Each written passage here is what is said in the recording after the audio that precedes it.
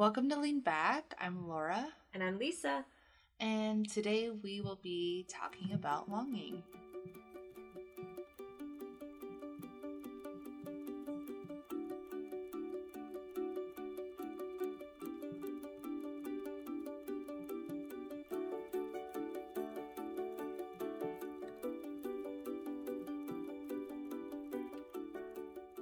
When I think about longing, I think about it in two distinct fashions. I think about a quote by Khalil Gibran that talks about how longing is the space between imagination and attainment.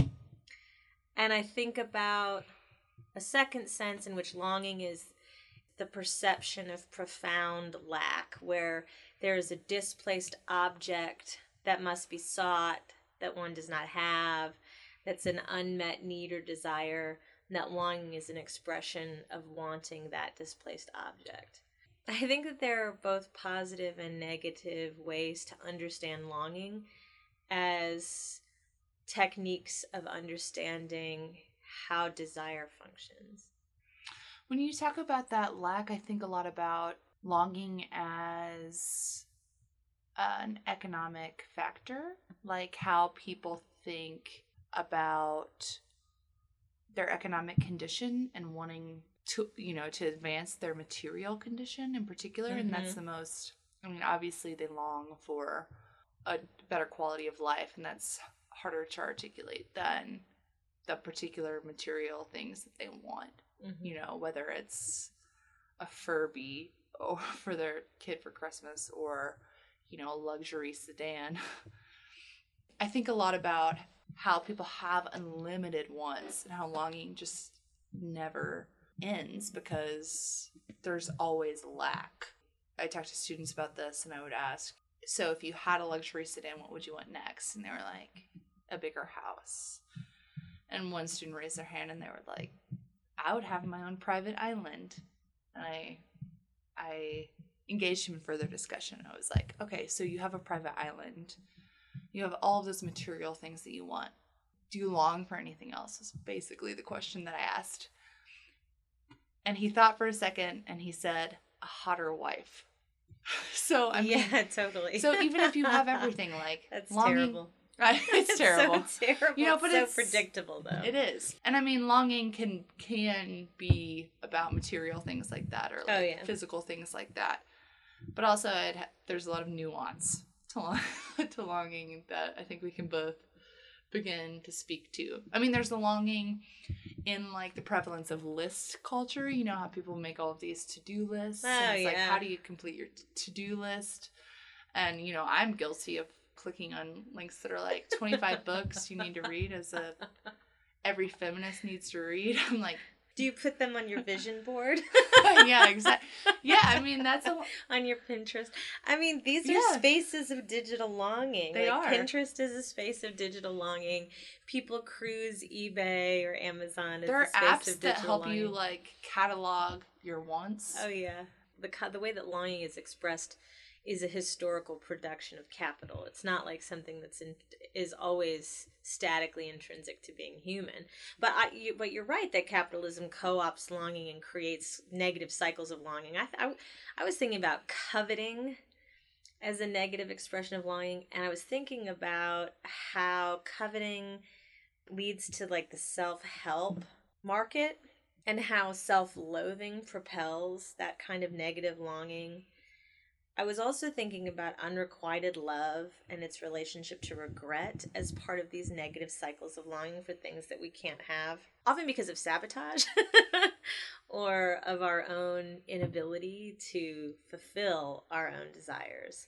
So I think that there are those negative aspects of the way in which capital co-ops longing. But I also think that there's a relationship between longing and hunger. And I was thinking about craving and what it means to be full instead of empty, or to be satiated, or to no longer have a need gnawing inside of you. And so for me, longing is also, we leapt really quickly into the digital, into, spaces where longing is displaced into the virtual. But I also feel like longing is a sensorial experience, It's butterflies in the stomach. It can be like, physical haunting. It's sensory, it's about skin, and it's about gestures, and interpersonally it's about eye contact and touches that linger. And so there's part, like, even while it's very clear to see how desire has been displaced to the digital in the day-to-day interactions between people, where longing is about human contact, which is ultimately what I think longing is. There's a very strong component that is about how to test out desires in a way that minimizes the possibility of rejection when people are learning how to articulate what they want. I mean, I think there are just a lot of senses in which longing functions as something that tethers us to social expectations, whether they're about capital or whether they're about relationships or both.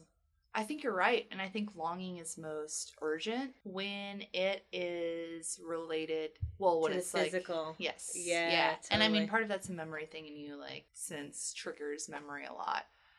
The things that I can articulate about my longing, that I long for the most, are things that I've had access to in the past, or things that I'm very close to, or like seem within reach, or things that I experience in the day to day. And a lot of those are sensory, like taste, and you're like, I'm hungry for this thing, in a very base sense of the word. Like, I want some Mexican food in my face right now.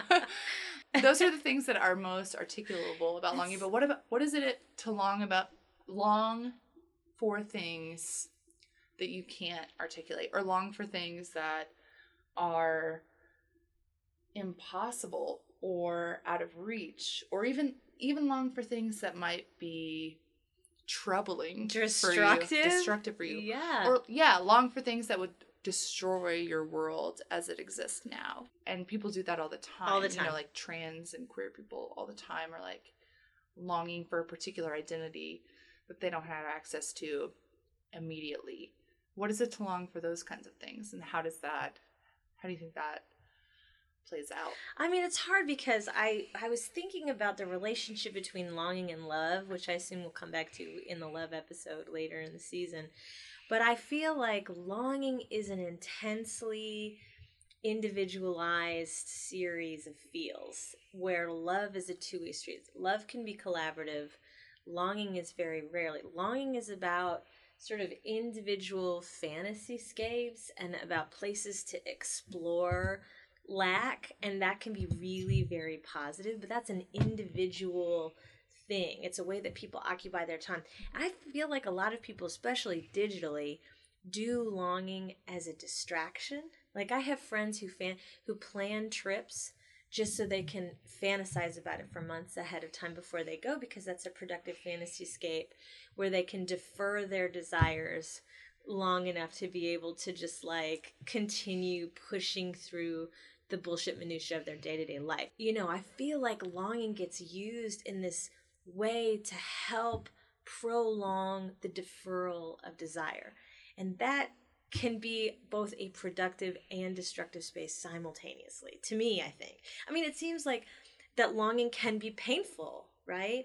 When you have a longing for things that are impossible, when you have a nostalgia for things that never were or for what might have been, when longing becomes regret for things that one did inappropriately or never did, or for not being better, or longing to be someone else, or I think that longing can be just a general sense of dissatisfaction. But there's also a part of me that feels like longing can be a really productive space of thinking through new imaginaries, and it can be a kind of utopia. I think that on the whole, when it's harnessed by capitalism is when it gets the most destructive, because then people can often become obsessive about their longings, and then it seems like they have no chance to outrun the object that they long for. Like, it becomes something that their identity is dependent on. There's nowhere to hide. It's a complete and total obsession. That doesn't seem like productive longing. But it's also then ironic to say that it's productive if it's outside of the mode of capital, so... I mean, longing can be productive in that it creates a lot of art and a lot of music. Maybe they're not productive in that they like don't advance a particular. They don't create like a particular object that people will then consume necessarily in a monetary way. But like, how can you say that someone's expression of their longing through an artwork or a piece of music is not Well, it's funny productive. because I was thinking about Leonard Cohen's The Book of Longing, in particular the very first poem, which is The Book of Longing, which is, I mean, is an example of what it means to produce art from the space of lack and to hunger for another kind of experience. You know, in this case it's personified as the female, and it's about desiring the woman who has not arrived yet for him. And I think that romance, I'm using that word sort of sloppily, but sexual desire, connection, romance, whatever, all of those things run together, become the space for intense longing. And I think that can also be productive, but obviously it's also harnessed by capital in really destructive, sentimental, horrible ways. But I think that thinking through that sense of longing leads us to how idealization is manifested. Like, not that it's not productive to think about what would you like an ideal partner, but that creates expectations that are completely unmanageable, that nobody can live up to, that all it does is sow the seeds of disappointment. I think our culture does a terrible job, actually, of thinking about longing in creative, consubstantial, productive ways. The idea of marriage two becoming one is idiotic to me. From a mathematical perspective, it's like, no, 1 + 1 = 2. 1 + 1 doesn't equal 1. You know, it's like the additive property Right. of coming together. And I think that a sentimentality destroys the sexiness of longing and makes it something bad.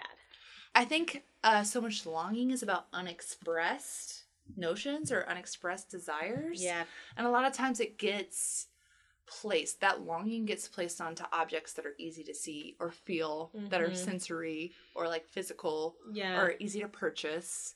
Like, so that, you know, and I had some reservations about talking about longing as like a driver of economic, you know, but I think it relates a lot to like the fact that what people long for is like very difficult to express. And that a lot of times, you know, that's why it's easy for capitalism to co-opt longing. And that's why it's easy for us to conflate romance with a different kind of longing. You think this person is going to provide the relief, the satiation, the fullness that you thought you could feel. Yep. Longing is really a lot deeper than that. You know, it's about the things that we're apprehensive about and unsure about, and it's about our nuances and our idiosyncrasies, and longing for people to understand them and connect with them. And romance touches on that briefly, but it is not the answer that a lot of people think. I mean, it is not what people are longing for, truly, because it's super complex. It is so much more complex than just finding one partner who will fill all of your needs on demand. Fulfill all of your, There's no one partner who can erase hunger for you or longing for you. But for some reason, a lot of longing just gets directed towards that feeling. Because people are told that that's what makes them feel complete. I mean, it's just such a total sham. I mean, they're told is what makes them feel complete. They're told that having a career and leaning in and advancing in their career will make them feel complete. They're often told, to great misfortune, that having a kid will make them feel complete. And that is... Preach it. Just like on a very basic level, above and beyond sort of the relationship between longing and hunger, and the connection between hunger and desire, is the fact that people long for recognition. So in a culture that does not recognize women as people, and this one does not, then the recognition of women as mother by the child as a primary relationship is something that gets substituted for their ability to meet their own needs in a culture that denies them the tools to do so. So that seems like a total problem to me. And so then you have the idealization. So it's romantic idealization about a partner, where this phantom partner becomes a repository of everything you think you've ever wanted, from like Prince Charming to whatever the latest rom-com is. And then there's the idealization of parenthood and the idealization of career. And I think for a lot of people, the longing is about the having the thing. It's about acquisition and not active verb doing things together. It's not about collaboration. So that creates a tension between desires and longing and boundaries. I also think that longing often undermines the possibility of loving or being loved because the expectations in romantic longing can be so ridiculous. I mean, like, terrible. That people cannot ever find someone who meets all the criteria in their list, and they feel like they can't love or be loved because they long to be someone different and they long to be with someone different. Because people want to be recognized and seen and understood, they also have intense fears of their idealized other withdrawing affection if conditions for relationality are not met. And that seems like, I mean, I am completely guilty of just walking out of relationships because I'm like, this is not meeting my needs. It's not meeting yours and you can't see it. This is not working. We're done here. Everybody needs to do their own thing. But I feel like a ton of people have a lot of trauma about longing to be in relation. They sabotage being in relation, and then they completely shut down because they have a fear that their sabotage will cause the other partner to withdraw. And it's just like this very broken communication circuit around inarticulated desires. If people could just be more honest about their desires, relationships would run more smoothly and be more, I don't know, satisfying. I don't know. Well, I think longing has been coded by extrinsic rewards. You know, like you were saying, people long for recognition, but they don't just long for like someone to quietly say, you did a good job, or like someone to like one person to be like, you're doing a good job. I mean, that's not enough. All of longing has been coded to the extreme of recognition, to like vast material wealth, to like robust visible friendships. It's not enough that you have a personal friend. It's like people have this like desire to throw crazy parties and like be seen as a socialite. Longing has been drawn to its extreme, and that's been exacerbated, you know, by those digital forms too, because Pinterest isn't like about how to send cute notes to your friends. It's like how to be a great host for a party. And I mean, there's so many digital media that encourage people to channel their desires into these like very external rewards. Yeah. And that's very different, I think, from internal longing. And there is an internal longing for recognition, but that gets overwhelmed, I think, by being, being around other people and like the competition of it. And that creates even more longing and like distress. I think there's a relationship between like distress and dissatisfaction and even like malaise and longing. You have these grand ideals about even like in your workplace or what you'll accomplish or what friendships you'll cultivate. And they just get swallowed up by the realities of your day-to-day. The thing that happens with capital is that people's imagination gets co-opted. The entire structure of their longing is predicated upon structures of belonging that are extremely narrow and rigid. So to be the right kind of woman, you have to look like X, right? So you have to be thin and you have to exercise all the time. And there are certain ways that you eat and comport yourself and dress and blah, blah, blah, blah, blah. These expressions of constant discipline over your body, the tyranny of slenderness. It's also the case that when people's desires get funneled into these narrow role expectations, they stop imagining other ways to be. We were talking earlier in the day about longing and what we long for. I think that I long for playmates. I long for people who are willing to play in the messiness of relation and fail and succeed and motivate each other to be creative. That's the thing that I long for. And that's a privilege to have play as something that you long for. Because I am materially successful and I'm, have a career and, all of the other whatever markers of the culture. But even as a young kid, the thing that always motivated me was finding playmates that would connect over the ideas or projects or impulses that I had, and that would meet me there in a way that I found unique. I'm interested in weirdos. I want to spend time connecting with weirdos in a way that helps expand the possibilities to imagine other ways of, arranging ourselves and our labor in the world. Well, one thing I think about longing, particularly for things that are actually self-motivated and not like externally motivated, which we talked about being kind of dangerous and constrictive and very parallel to the idea of leaning in. One thing I think is that it actually opens up opportunities. Like, it's not like a ask and you shall receive type situation, but I feel like if you long for something and you're seeking it, it's good for you. I feel like longing is very productive because it allows you to see opportunities that you would not have otherwise seen. I mean, the opportunities are there and they're always there. And I wonder if you miss out on things if you don't long for them. I think that longing can be very useful, especially for like cultivating friendships. If you're longing for like a particular playmate, as you said, if you're longing for a playmate, you're more likely to see the playful aspects of people and their potential to play with you, whereas you might have like just entirely bypassed that. So I think longing is a really, really useful way to spend your time. And I think it's a lot of what's driven really important social movements.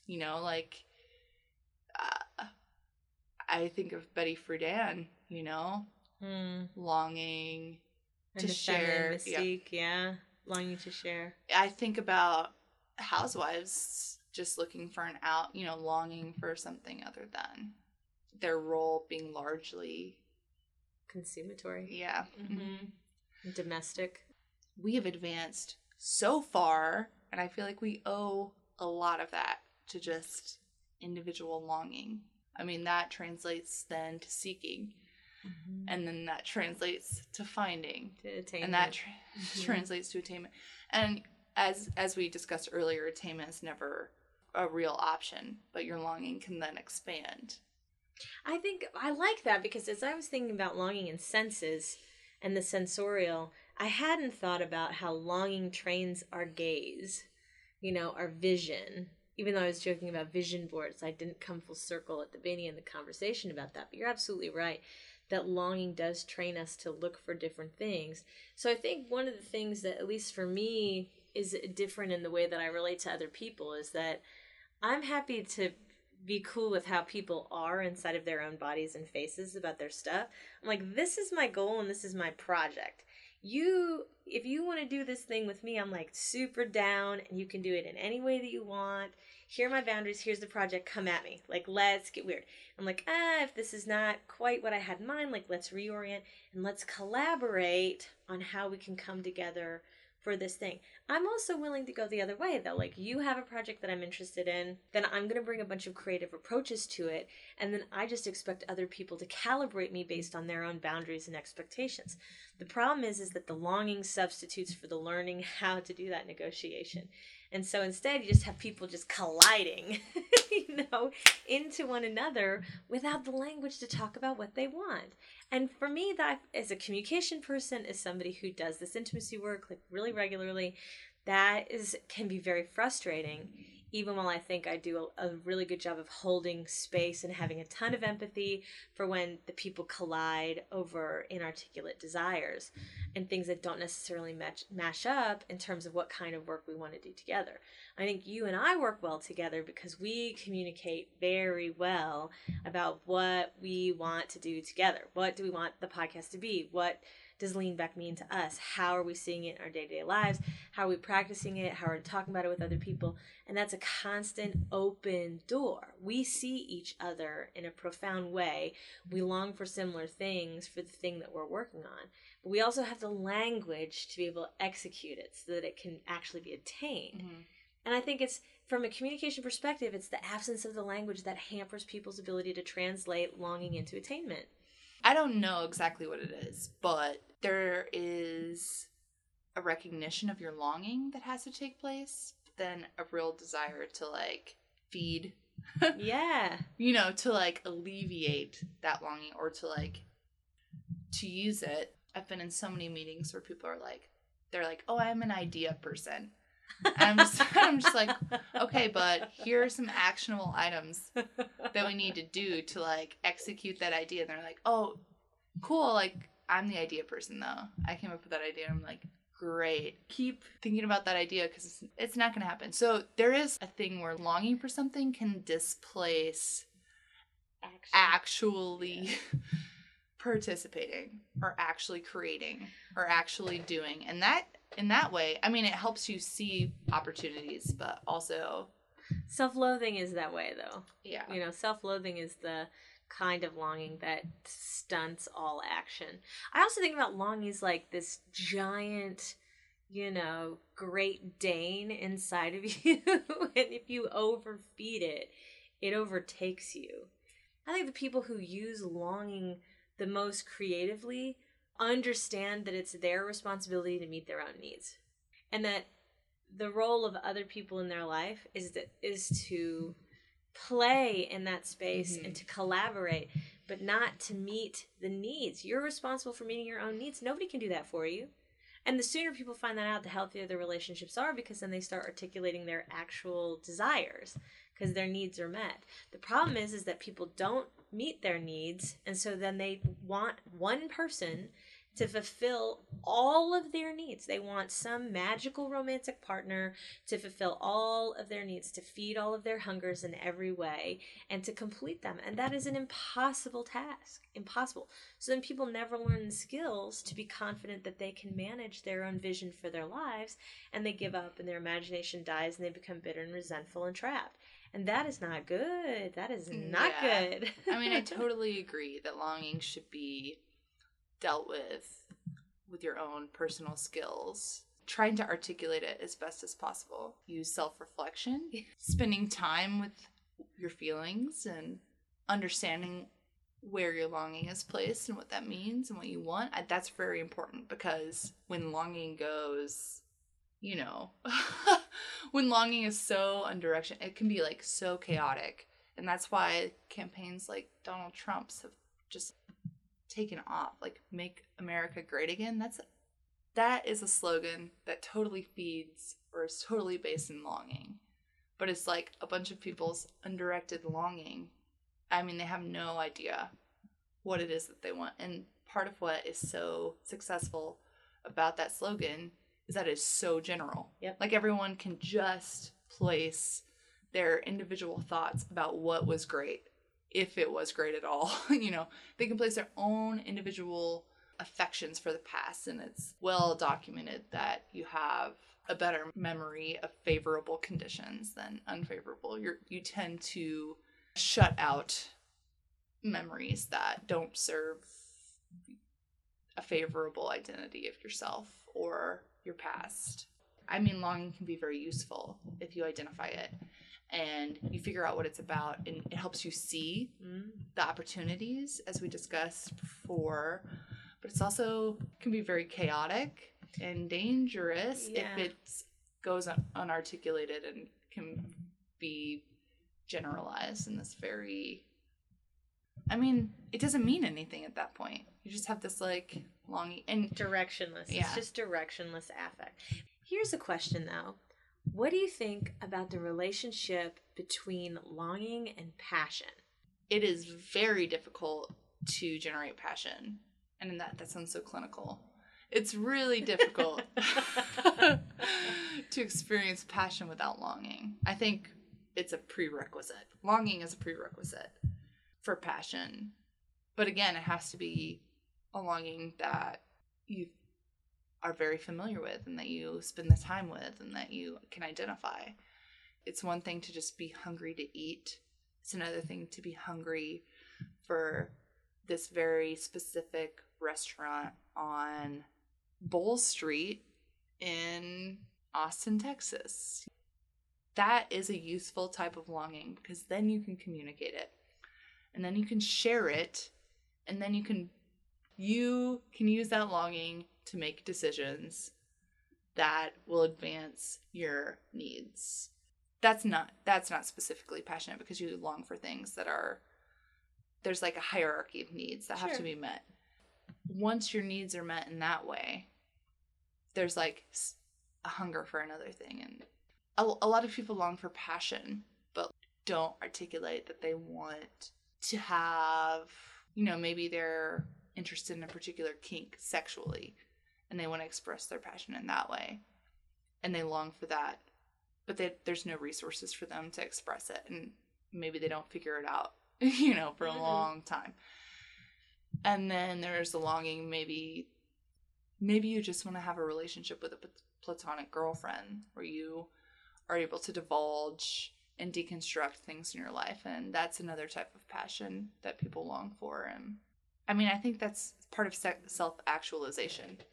I do too. I don't think that people can find passion without being passionate. Like, are you passionate in some stuff? If you aren't, it's hard for me to understand how you're longing for passion if you're not living it. Do you know what I'm saying? It seems very difficult for me to see how people long so intently on a thing that they're unwilling to cultivate in themselves. And I mean unwilling, and perhaps unable. I mean structurally unable, because of all the things we always talk about here: segregation, poverty, et cetera, et cetera, et cetera, structural inequality. But, I think that the relationship between passion and longing is an important one, because I think a lot of people long for an intensity of affect that they're not getting in their daily lives, because they're spending it longing for consumer goods, which obviously do not produce passion. The acquisition and utility of consumer goods does not produce passion at all. And so I think people, as they get older, people who fall into that sort of consumer racket, they don't understand why they feel so alienated and disenfranchised and disconnected. But the fact is that they have, really stunted their ability to produce the kinds of creative discourses that connect people and create, interpersonal passion, because they have no passions of their own. I mean, I certainly think that, again, that longing is expressed a lot through art and through music, and that's like a space where people express their passion as well. Mm-hmm. But also I think longing comes out when you're hyper intimate with someone, or even if you're like drunk with someone, like situations that allow you to say whatever you want, where your words can become like neologisms. You're not constricted to a particular set of expectations. The thing that I think is really good about expressing your passion through like music and art, and even in that way when you have like flow with a person, is that the limitations seem like the barriers that were like initially constrictive to your longing are kind of erased, and you can express your longing in that way. I think that's why, as the rich-poor gap increases, you have increasing substance abuse, because it's the substances that help people get to fantasy-scapes where they can imagine their way out of the structural violence that is part of, capitalist culture. And interpersonally, that translates into, repression and inability to speak the things that one wants, whether or not they're attainable. As we circle back to longing and its relation to capital, I guess I think I want to take a closer look at the relationship between longing and leaning in and leaning out. At the beginning of the conversation, I was sort of talking about these two senses in which longing is the space between imagination and attainment, and the way in which longing is the displacement of a desire or an object of attachment. So how do you think listeners should think about the relationship between longing and leaning in and leaning back? Again, you have to be very clear about what it is that you long for. I mean, it requires a lot of self-reflection. So it's one thing too long for things that have been like materially prescribed or like prescribed as something that should be desirable for you. Just the general set of items or desires or, you know, like income brackets that you should like aspire to as a, you know, however you grew up. So, and I think Lean In kind of restructures longing to focus on career advancement, and Lean Back allows you to explore what your longing is really about and where you want to place it. And the fact that, you know, longing is about a lot of things and a lot of desires, and not just about being successful in this very narrow, constricted way. I had a conversation last night with a friend who was talking about passion, and I started laughing because, you know, his understanding of passion was like this consuming, reckless, beautiful danger. And I think that for a lot of people, longing can be that. But I don't think that that's the only productive way to see longing as connected to, say, passion. You know, I think that there are ways where leaning back can give you a much wider field to think about how your desires interact with your behaviors and with the people around you and with your community and those sorts of things. And I really think that leaning back is a way of understanding the self, just like you said, well enough to be able to learn how to articulate your desires, not just for other people, but also for yourself. There's an appeal to leaning in. It seems convenient to direct all of your longing into one. In some ways, it erases other longing that you have because you become so consumed with this one particular narrow goal. And that can be a comfort too, because you're like, there's this thing that I long for. I can articulate it now, and it's that I want to advance my career. And if I do that, I'll experience release. And when you lean back and you realize that it is way more complicated than that, longing involves insane levels, different levels of your life and different people and different experiences. You know, that becomes a lot more difficult. I mean, reckoning with how broad desire and longing can provoke a lot of anxiety. Yeah, because I feel like in order to become adept at pursuing longing in a productive way, there is a tremendous amount of analytical attention that needs to be paid to the self. And I think that because the culture is all about creating a pervasive sense that everybody is inept and is unfulfilled and unable and unfinished, that it's easy to fall into the trap of self-loathing and say, you know, I'm not good enough to meet any of my own needs. I can't attain the things that I want. I shouldn't even bother to try. You know, failure. And that's where the short-circuiting happens, where people can't imagine their way into new futures. And then they spend all their time consuming things to distract them from what is ultimately an inability to confront the self. And the self as a mortal, you know, as a mortal space.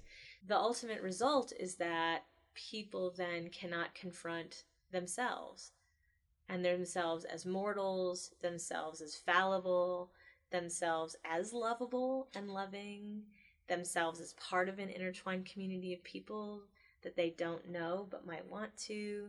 There's, I think, a real palpable terror among a lot of people who can't express their desires about looking inward.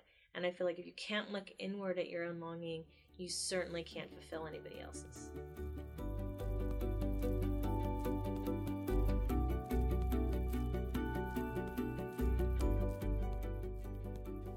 Thanks for listening.